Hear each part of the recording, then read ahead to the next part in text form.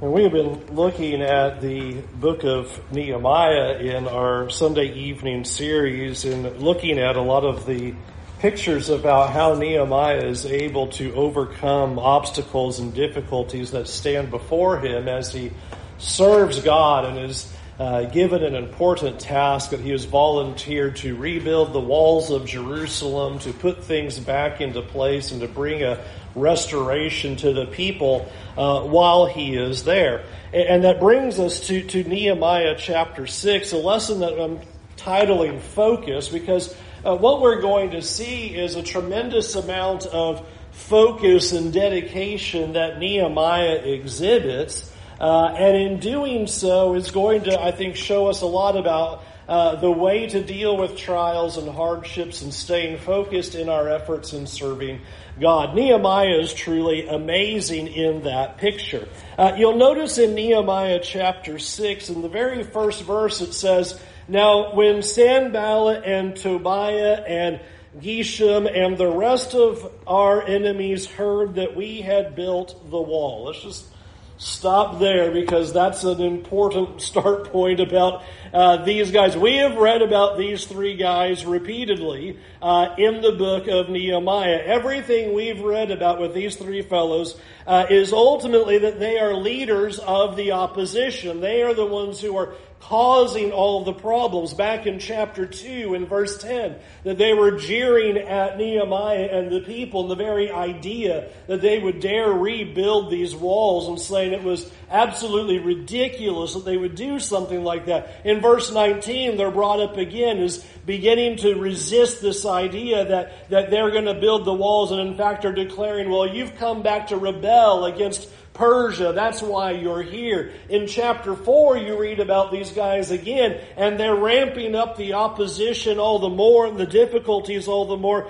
You might remember, not only are they mocking them, saying, if a fox ran on that wall, it would all come falling down, but they even rally up a battle of sorts. They're getting people to physically confront and attack the workers on the wall to such a degree that it says some of the people, as they're doing the work, have a brick in one hand and a sword in the other in trying to do God's work. These three guys are the ringleaders of the problem. And so as chapter 6 opens with these words that now Sanballat, Tobiah, and Geshem and the rest of our enemies heard that we had rebuilt the wall, you immediately just kind of go, oh no. What are they going to do now? What is going to be their threat now at this point? Because there's been zero kindness, there's been zero goodness out of them whatsoever. You'll notice that verse 1 continues, they built the wall and that there was no breach left in it, although up to that time I had not yet set up the doors in the gates. So imagine the walls now are back up, and you have then the various gateways that you had to enter into the city of Jerusalem. So you have your large walls, but at various points in the walls you have gates for people to enter and come in and out of. Well, the doors are not up yet, so the city's not quite secure yet. The walls are up, but we have wide open doors, essentially, because there are no doors. So he says, I'm going to get all those doors put up next.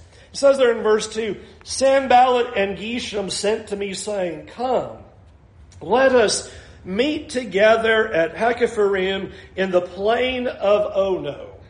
But they intended to do me harm. A really interesting beginning point that is given here is you have them saying, well, now that you've got those walls in, we want to have a chit-chat. We want to have a talk. And so we want you to come meet with us out in this plain out here. And we need to have a meeting and we need to talk about all of this. I want you to notice what Nehemiah responds in verse 3. In verse 3 it says, I sent messengers saying, I am doing a great work, and I cannot come down. Why should the work stop while I leave it and come down to you? And they sent to me 4 times in this way, and I answered them in the same manner. I love the first picture of focus that Nehemiah has. And his picture is, it's not about talk. Here they go, we need to have a meeting. Let's have a discussion about what's going on here and about these walls and about these gates. And we need to have a powwow about it and get out here in the middle of the plain and we'll talk about it all. Maybe we can sort all this out. And notice that Nehemiah says, we're not going to talk about that. We're not going to have a discussion. We're not going to sit down and have a meeting about all of this. When I notice the reasoning why that he gives there in verse 3, he says, why should the work stop while I leave it to come down to you? It's really a pretty simple answer. I have an important work that needs to be done. I have a critical work that God has given me. What do we have to talk about? Why do we need to have a gathering? Why do we have a meeting? Especially because the point of the meeting is to stop him from working. Come out. He's not going to have the meeting right there next to the wall while they're working. No, we're going to go out here to the middle of this plain. We're going to go out here somewhere far away, and we're going to have a big old discussion about all of this. And so I think it's a very important picture is that it's given to us is that we should not be stopping the work that God has given us for discussions and meetings. And I think it's interesting how persistent they are in this. 4 times, you need to come out here and we need to talk about this. We need to have a discussion. We need to sort this out. We need to figure this out. Nehemiah goes, I've got an important work. I'm not going to leave this work. I think in this idea of focus, there's a couple of things for our consideration. Number one, I think it is important for us to be warned that one of the things you see Nehemiah refusing to do is talk about the problem and never do anything about it. It'd be one thing he could come there to Jerusalem and go, wow, we've got a really big problem. We need to, get the walls built and get the gates back up and get secure on all of this and just always talk about everything that they need to do and never have the focus to go about and carry it out. And I want you to see something that is really emphasized in the life of Nehemiah, that he is all about, let's get this done. Let's get this work accomplished. This is an important work that God has called us to do, and we need to get this work done. Now, one of the things I want you to think about in that, now, you may have not had this experience, but if you have, you'll know exactly what I'm talking about. Sometimes you will be in a place where we're going to get everybody together and talk about the work that we need to do and then never actually get something done. Commonly, there'd be like these church business meetings. And so what we're going to do is in a month, we're going to talk about all these things that we need to be doing. And it seems like it's a universal thing no matter who I ever asked about this. What usually happened at the end of the meeting is that the issues would be tabled till next month and we'd talk about it again next month. And then next month rolls around and, okay, we said we would talk about all this, and so we talk about it for an hour or two. And then at the end of it we go, all right, well, we didn't really come to a decision, and so we'll probably have to talk about it next month. And it's just talking and talking and talking and talking. And I think it is interesting that Nehemiah goes, we just need to do it. This is a work that needs to be done. We're going to accomplish it. I'm not going to come out there into the middle of the wilderness here, in the middle of the plain, and I'm going to talk about these things. And one of the things that I want you to observe, why did Sanballat, Tobiah, and Geshem want to talk about this? Why do they keep saying, we need to talk? To stop the work. The reason why they kept bringing it up and we need to talk is to try to make sure nothing goes forward, to make sure nothing happens. Let's just keep it in the planning stages. Let's just keep it in the discussion stage. And it's a willful intent on their part to try to stop there from being the work that needs to be done, because it sounds good on the surface, right? Hey, come out here to the plain of Ono. Let's talk about all this. We need to have a discussion. And I appreciate the wisdom of Nehemiah here, that he observes here in verse 3 and says, I can't come down. I've got things to do. I have a work that needs to be accomplished. And so I think it's an important warning that's given here about not being ones who just simply talk about things that need to be done, but being the ones to carry it out. Nehemiah has exemplified that. When he gets there before the king and he has his opportunity in Persia, when the king realizes that there's something that he's upset about, and it's okay, what is your problem? He says, well, how can I be cheerful? Well, the walls of the city of my ancestors are torn down. And he doesn't just sit there and talk about, oh man, it's just really bad and I sure wish something. He goes, and I need to go back and do something about it.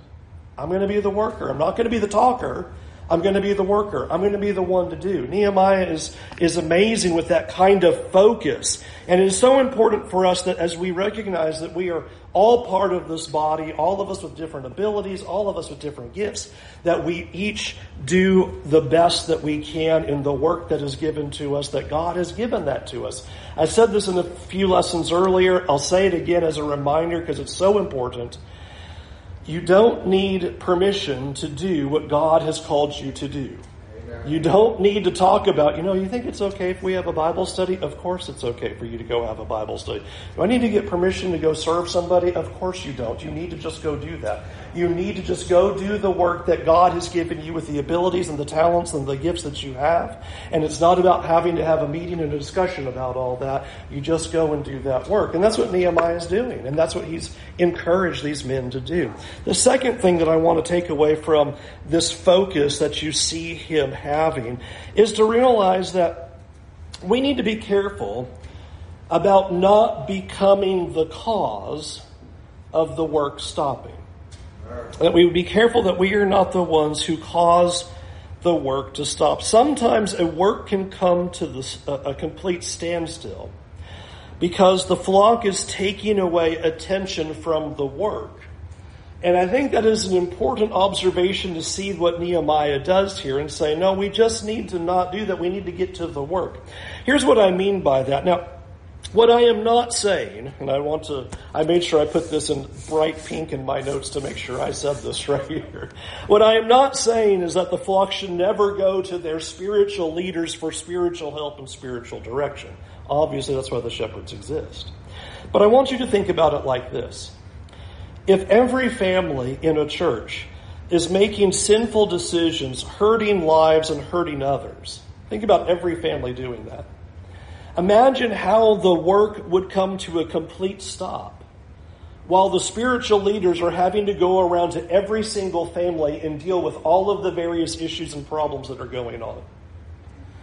We have to have an awareness of there is this important work that is before us. And one of the most important things we can do as the people of God is live as the people of God so that we can stay on that focus. In fact, a lot of times why churches disintegrate or split or divide or have strife is because they lose focus of why we're here. This focus of we need to go save the lost. We need to rescue people. And it starts turning inward.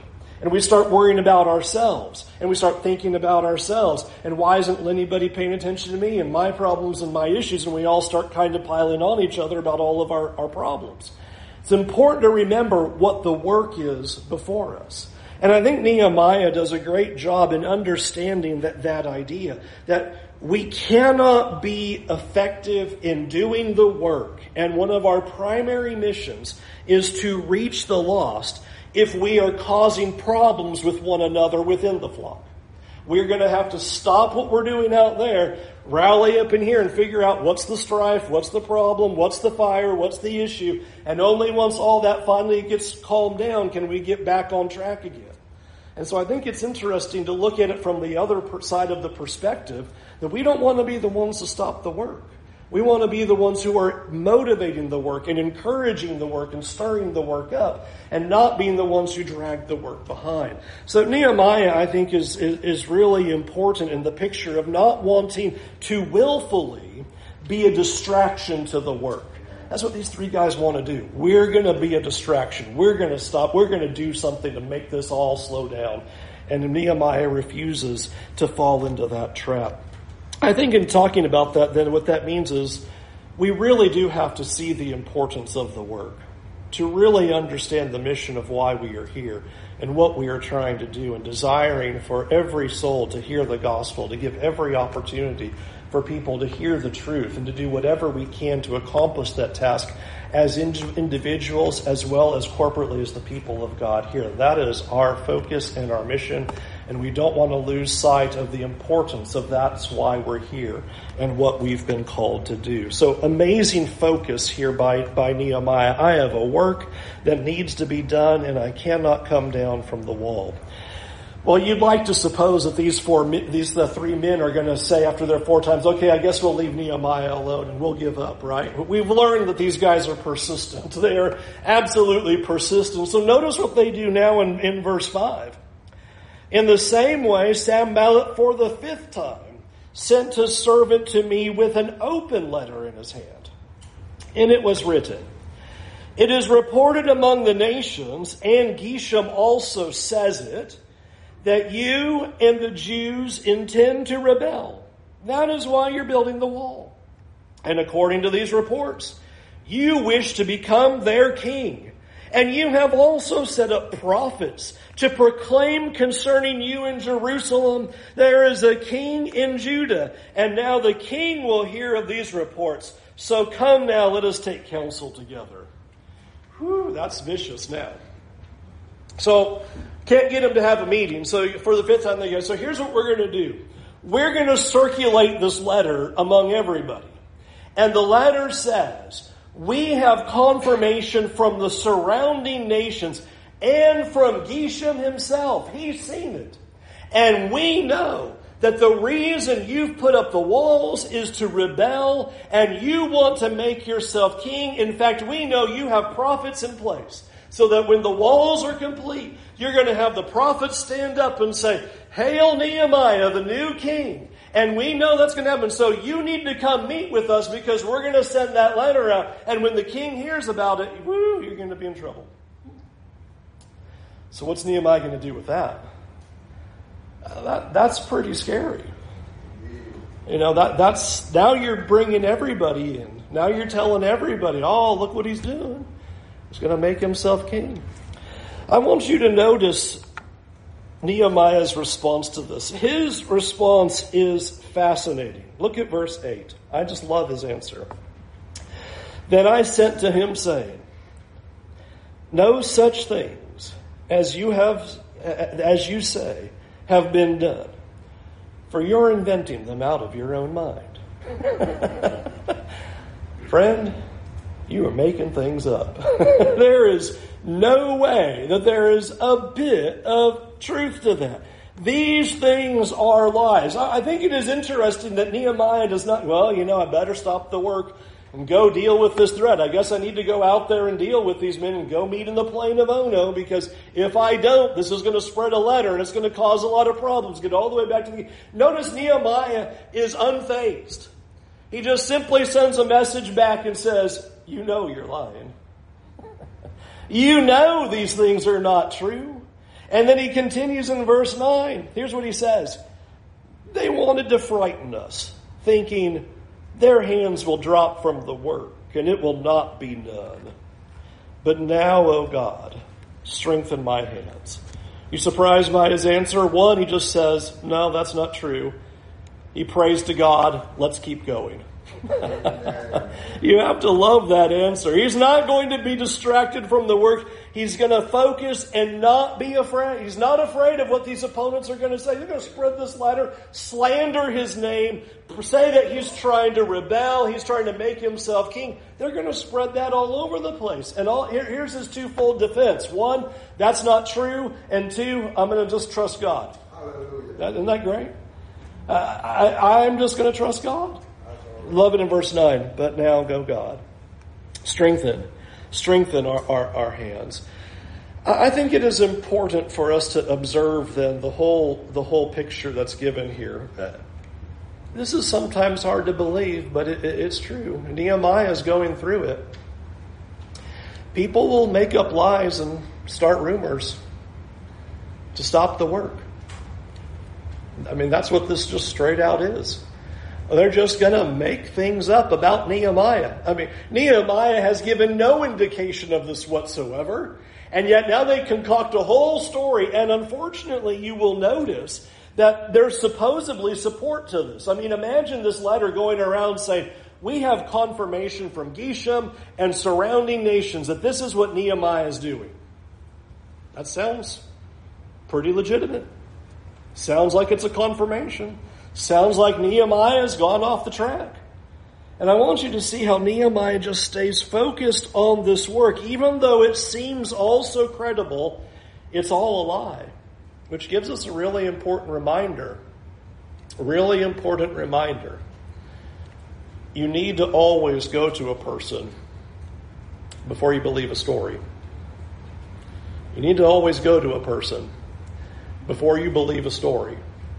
I imagine Nehemiah is hoping and praying that that'll be the case, that nobody's going to believe these lies, but instead would trust in Nehemiah's character and go to him and ask him about what this letter contains. And he's putting his hope in God in that. It is sometimes could just be a misunderstanding. How many times has somebody said something or been some story about somebody or something, and you go to that person and it turns out, it's just all a misunderstanding.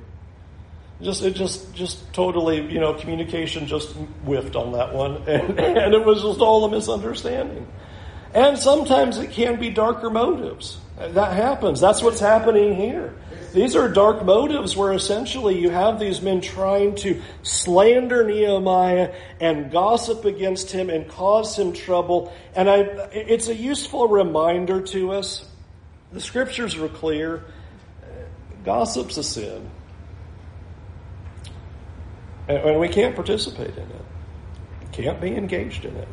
Not only could we be wrong about the information, but even just the spreading of it, of talking about other people and whatever in their lives, it just shouldn't happen amongst the people of God. And so one of the things that Nehemiah now is dealing with is gossip and slander. He's dealing with these charges that are being brought against him. And it's so important to remember that people that you would believe to be sincere, people are going to believe Geshem's sincere. Hey, Geshem says that this is happening, could actually be false. Could actually be making up stories, could actually be making up rumors. And we need to go to those individuals. I mentioned this a little bit in our Wednesday night class because we covered 1 Timothy in that survey, but useful to bring up right here that there is a reason that 1 Timothy 5 reminds Timothy that you do not bring a charge against the elders without 2 or 3 witnesses, because this kind of thing's going to happen. It's the very thing that Nehemiah is dealing with, is people are just going to say things. And there needs to be factual evidence and truth verification by multiple people to be able to confirm those things. And Nehemiah is dealing with that in the moment. And all he can stand up and say is none of those things are true. And I love verse 9, so strengthen my hands. We're just going to keep doing the work. They were hoping that we'd be so afraid we'd stop. We're not going to stop, Nehemiah says. We're not going to allow fear. And I love that he does not stop the work to run around trying to squash all the lies and rumors.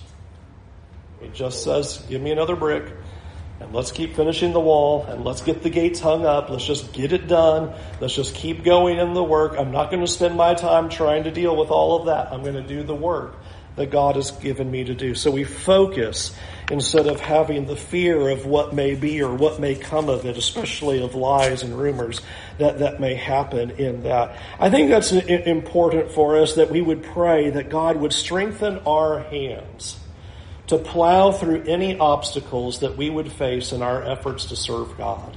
In your effort to do what is right, in your effort to be the salt of the earth and the light of the world, in your effort to serve others and do what God has called you to do, that we would have this kind of determination for doing the work. I am going to stay focused on what God has called me to do. I'm not going to be worried about the opposition from unexpected places. I'm going to keep plowing forward and doing what God has called me to do. Do not give up.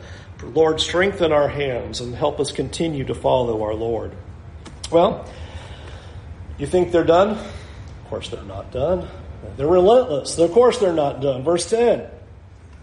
Now, when I went into the house of Shemaiah, the son of Delaiah, son of Mehetabel, who was confined in his home, he said, let us meet together in the house of God within the temple. Let us close the doors of the temple, for they are coming to kill you. They are coming to kill you by night. Okay, now it's getting serious.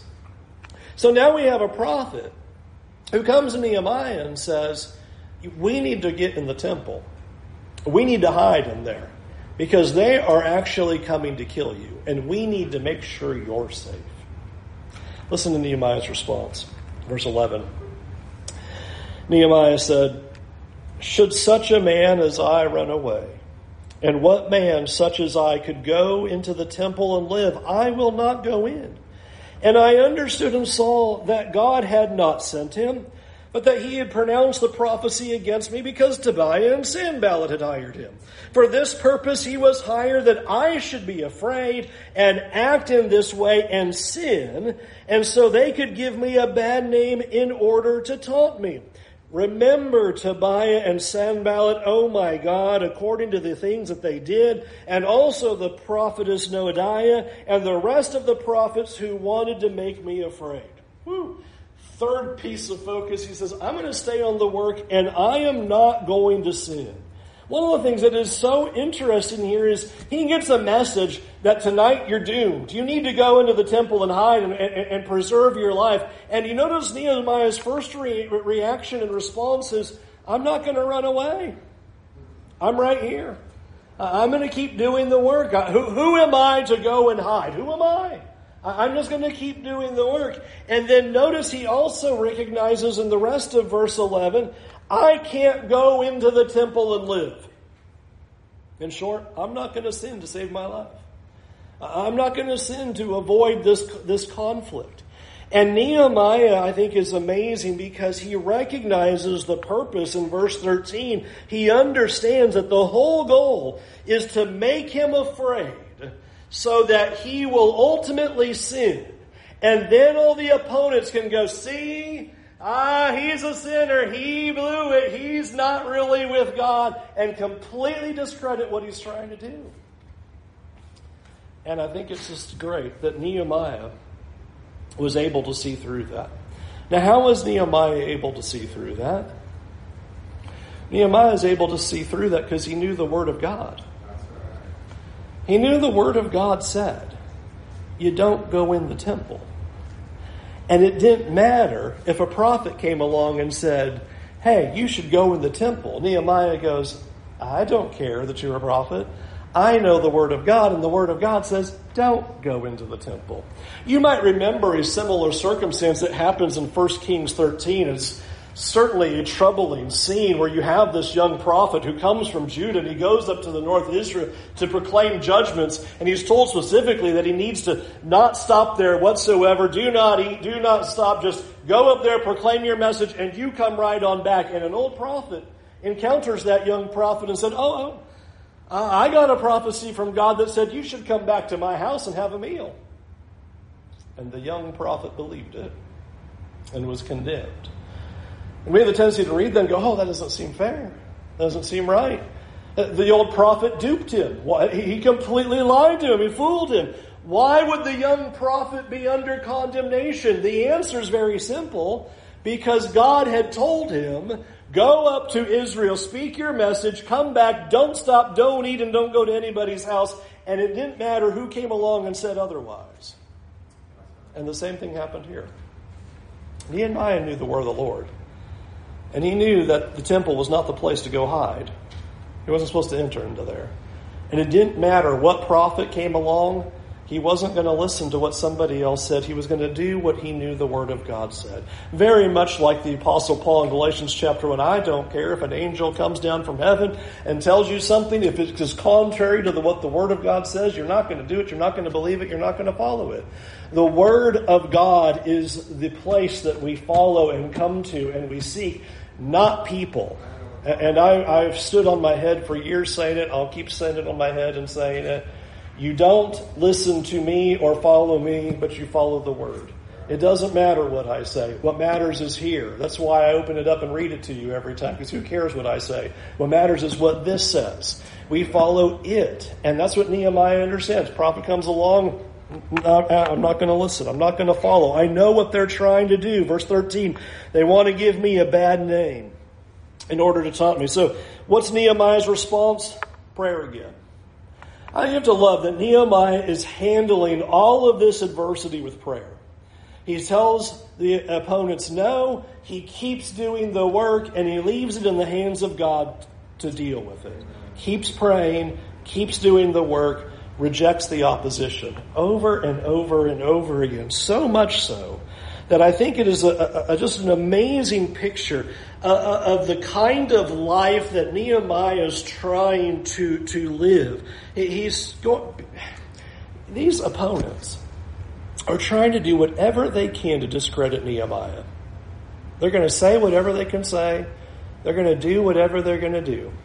And we are called upon as the people of God to do everything we can to rebuff that in the way that we live. I love how the Apostle Paul said it to Timothy. Here is young Timothy, and Paul says in 1 Timothy 4 and verse 12, don't let anyone look down on you because you are young, but set an example for the believers in speech, in conduct, in love, in faith, in purity. How are you supposed to deal with the naysayers? Set an example in your words, in your life, in love, in faith, in purity. Until I come, devote yourself to the public reading of Scripture, to the preaching and teaching. Just devote yourself to the Word and keep living how you're supposed to live. That is what Nehemiah is doing. He's just like, you can say all the things you want to say. You can try to ruin me. You can try to bring in these false prophets to get me to sin. I'm going to live a model life so that I will not be discredited. And there's a huge bonus, huge picture of Nehemiah in his willingness to live his life that way. This leads to probably one of the most amazing endings, even though the book is only halfway over. Verse 15. And so the wall was finished on the 25th day of the month of Uel in 52 days. We've covered 6 chapters. Did that sound like only 52 days went by? Now, you would think this has been going on for months and months, maybe even years. Which is something fascinating to consider. That means all of this opposition and pain and difficulty and all these hardships have been all in less than 2 months. He's been going through a lot. This isn't just like one thing and then he gets 3 weeks off and then another thing and then he gets a month off and then another thing and then maybe a couple months go by and then something else pops up. This is like every day. To get these many things happening within a 52-day period, man, Nehemiah is going through a lot. And yet, in spite of all of that, it is stunning the success. It only took them 52 days. You thought about that? You would think restoring the walls and putting the gates back up and putting everything back intact and securing the city back to its safe form would take more than 2 months. 52 days.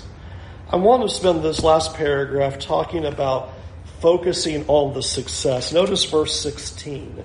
And when all of our enemies heard it, all the nations around us were afraid and greatly fell in their own esteem, for they perceived that this work had been accomplished with the help of our God. Moreover, in those days the nobles of Judah sent many letters to Tobiah, and Tobiah's letters came to them, for many in Judah were bound by oath to him, because he was the son-in-law of Shechaniah, the son of Arah, the son of Jehohanan, who had been the daughter of Meshullam, the son of Berechiah, as his wife. And they spoke of his good deeds in my presence and reported my words to him. And Tobiah sent letters to make me afraid. What a stunning ending to how this section unfolds. The walls are complete and you'd think, okay, now we're done. No more troubles, right? Now we're certainly set. The walls and the gates, the work is complete. And I want you to notice there was some power in the success of what happened. It says in verse 16 that the nations were afraid because they realized the work had been accomplished by the help of God. In those 52 days, God was with them and gave them success. In all of that adversity, Nehemiah was not supposed to read the tea leaves of adversity and think, well, I guess we shouldn't be building this wall. It sure is hard. 52 days of extraordinary difficulty. And God was with him every step of the way to get this work done. It was because of God that they had the success. It was because of God they could overcome the obstacles. It was because of God they were able to reach that finish line. You really want this to all end at verse 16. I really want all this to end at verse 16. But how the chapter ends is not only stunning, but truly a testament to Nehemiah's willingness to deal with such adversity.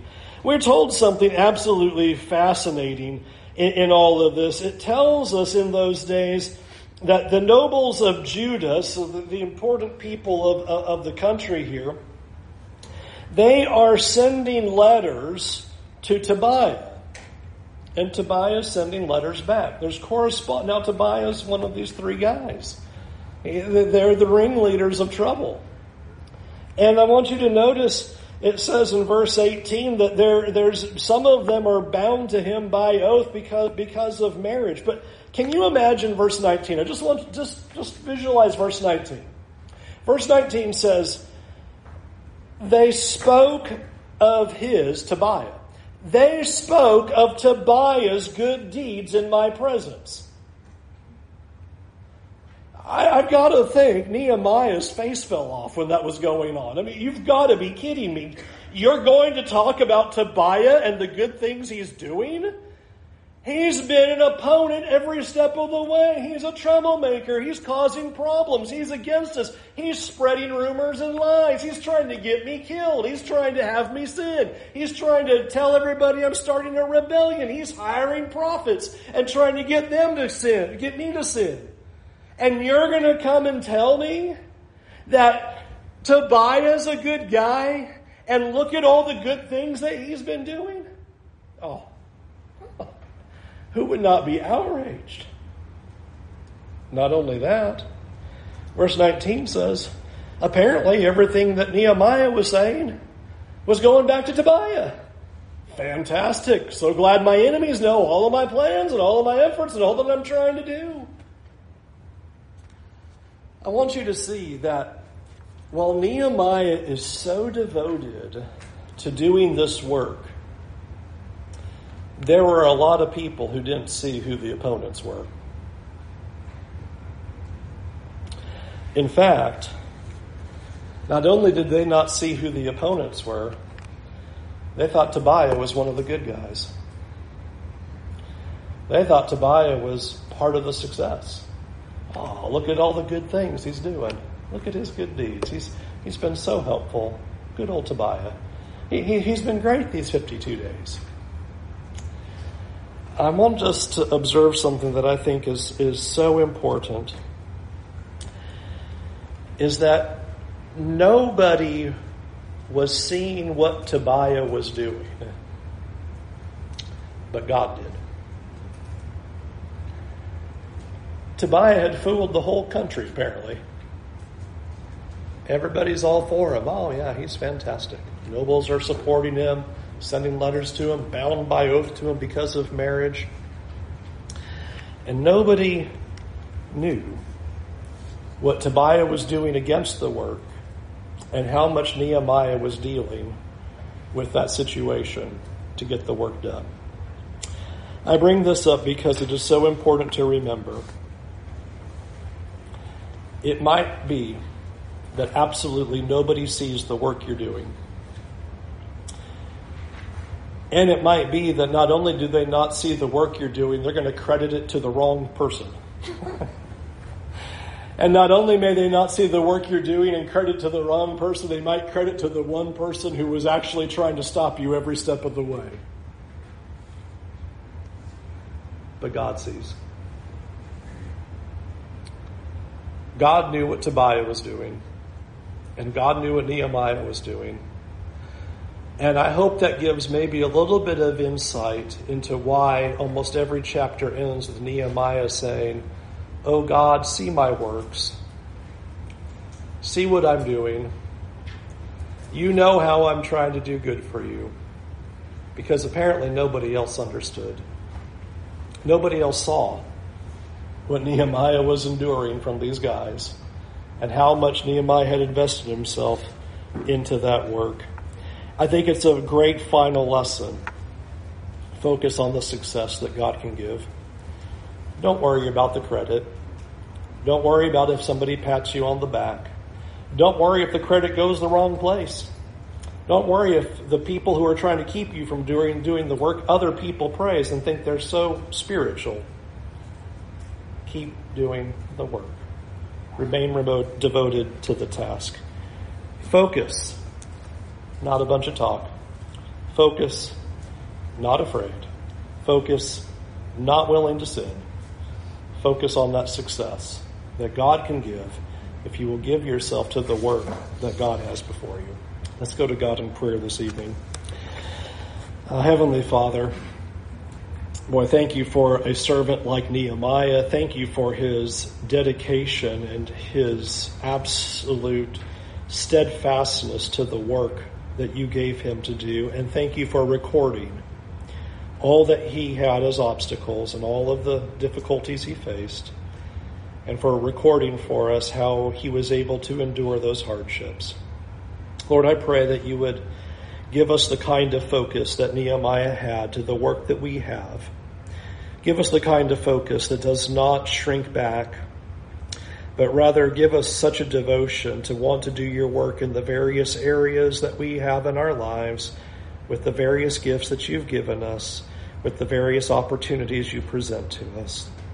Lord, thank you that we do not have to be afraid, but that you give us opportunity to continue to look toward your success, to do your great work, because we know that your work is so important. It is the only thing. And so, Lord, help us to focus on that, not to focus on ourselves or what opponents are doing or how hard it may be, how challenging or uncomfortable it is. But Lord, I pray that you would do such a work in our lives as individuals and such a work in our lives as this church in this area, that it would be such a light to the world that just as it was in Nehemiah's day, people would be able to say, clearly God is with them and has given them success. Lord, help us to be those workers and give us the focus we need so that we can be your people as you've called us to be. In Jesus' name, amen.